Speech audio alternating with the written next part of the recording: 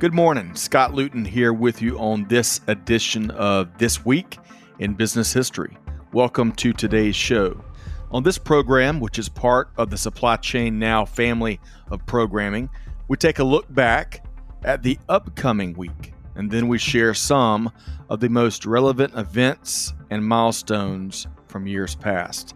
Of course, mostly business focused, with a little dab of global supply chain, and occasionally we might just throw in a good story outside of our primary realm.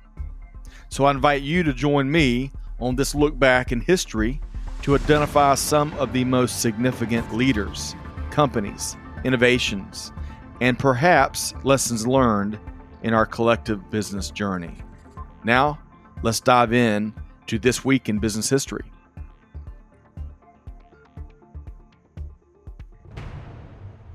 Hello, and thanks for joining us. I'm Kelly Barner, owner of Buyers Meeting Point and the host of Dial P for Procurement here on Supply Chain Now. Learning about history is one of my favorite personal pastimes.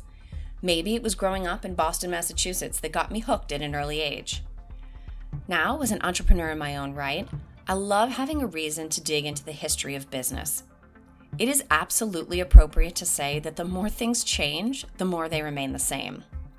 We may be looking at digital transformation and AI instead of perfecting the ability to preserve food or bringing words such as robot into the English language. But the struggle to innovate never changes. Everything we do today is built on the struggles and inventions of the past.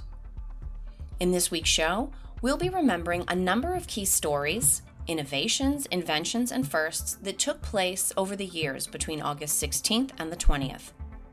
In our main story, we're going to look at a global communications milestone and the dedication that was required to make it possible.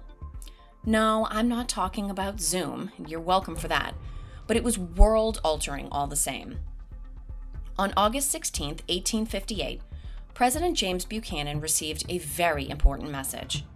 In this case, the content of the message wasn't nearly as important as the method of transmission used to get it to him. The message read, "Europe and America are united by telegraphic communication. Glory to God in the highest, on earth, peace, goodwill to men."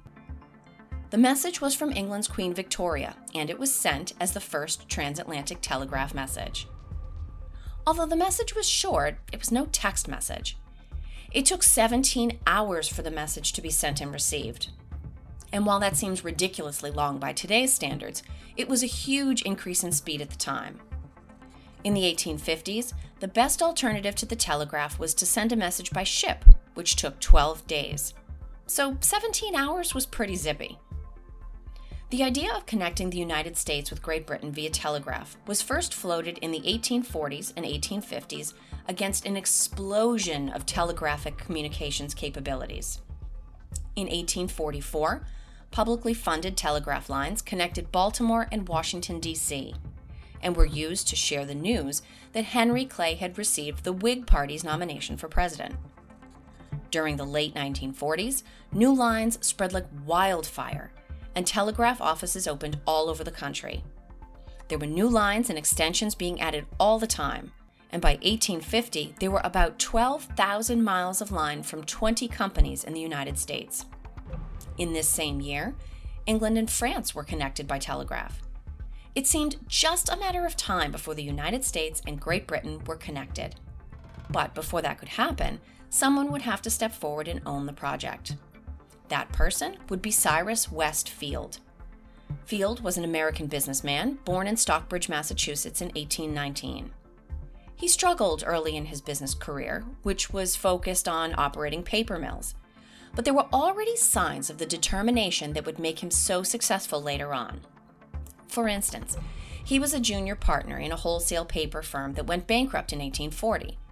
Rather than walking away from the debts, he paid off every single one despite the fact that he was not legally obligated to do so. One of the creditors wrote him a letter back that read, "Your only inheritance was a load of debt cast upon you at the commencement of your business life, which was not caused by lack of foresight or fault on your part. You bore up under this heavy burden and paid it as not one in thousands could or would have done. And by this very act, you laid broad the basis of your subsequent success. and successful he was. Cyrus West Field would go on to become one of the richest men in New York. But back to our story.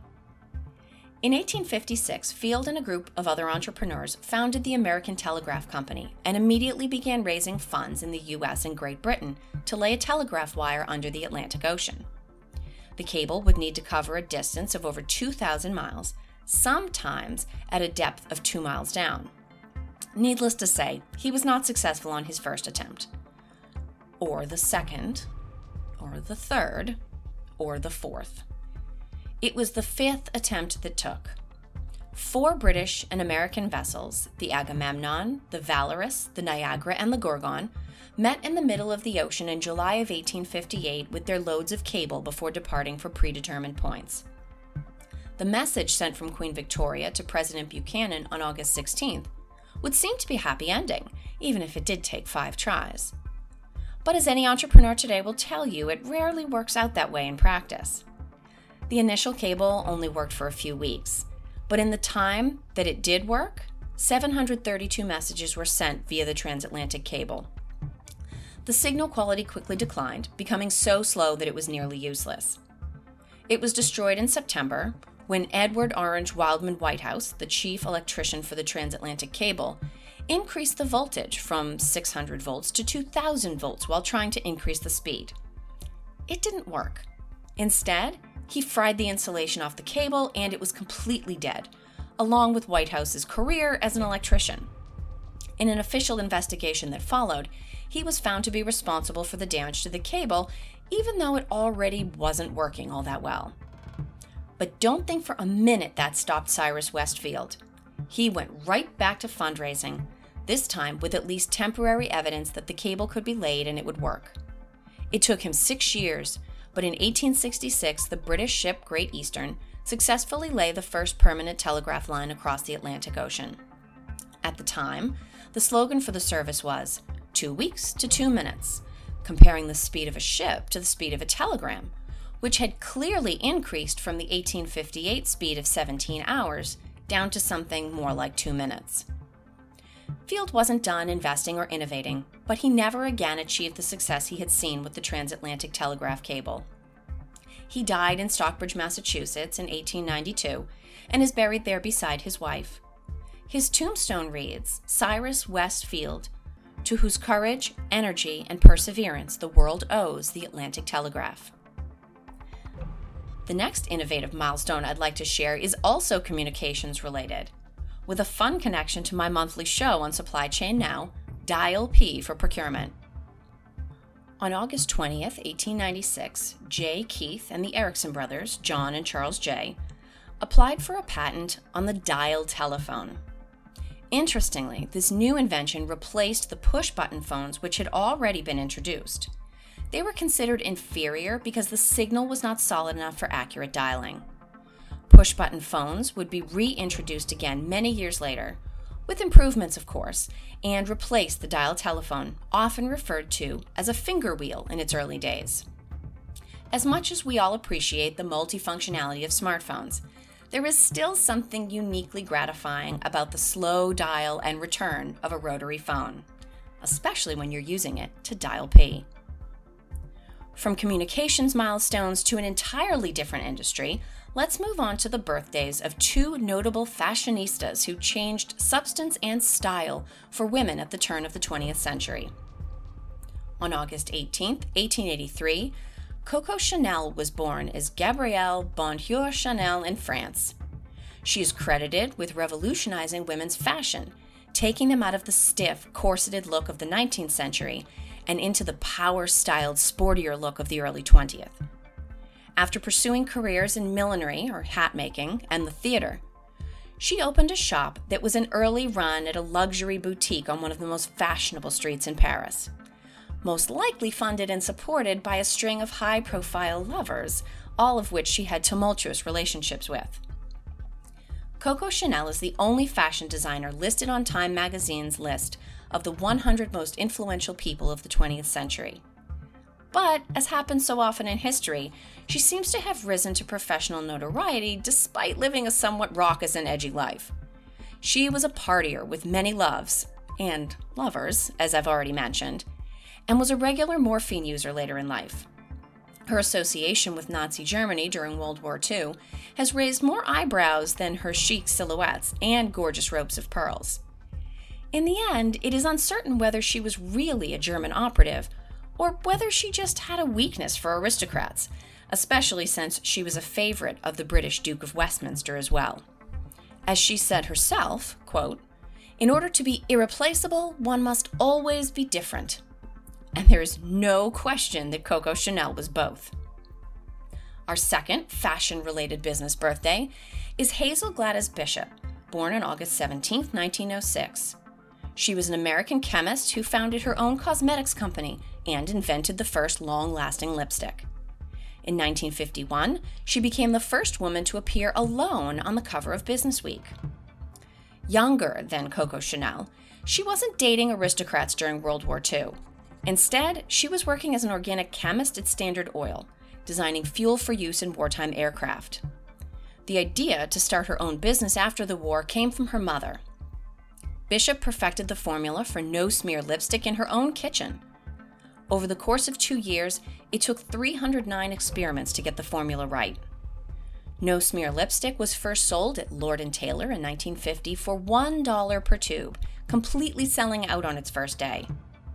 She felt that cosmetics were serious business and endeavored to make them, quote, an integral part of a woman's total wardrobe rather than a manifestation of vanity, end quote. She too had a troublesome track record, albeit of a completely different kind than Coco Chanel's. She ended up being ousted from her own company after a fight with the majority stakeholders in 1951 and was prevented from creating or marketing cosmetics products under her own name for the rest of her life. As the saying goes, women who behave well rarely make history. And I wish a hearty happy birthday to both Hazel Gladys Bishop and Coco Chanel, ladies who rocked the boat, wrote their own rules, and absolutely made history. Well, that wraps up this edition of This Week in Business History. Thank you so much for tuning into the show each week.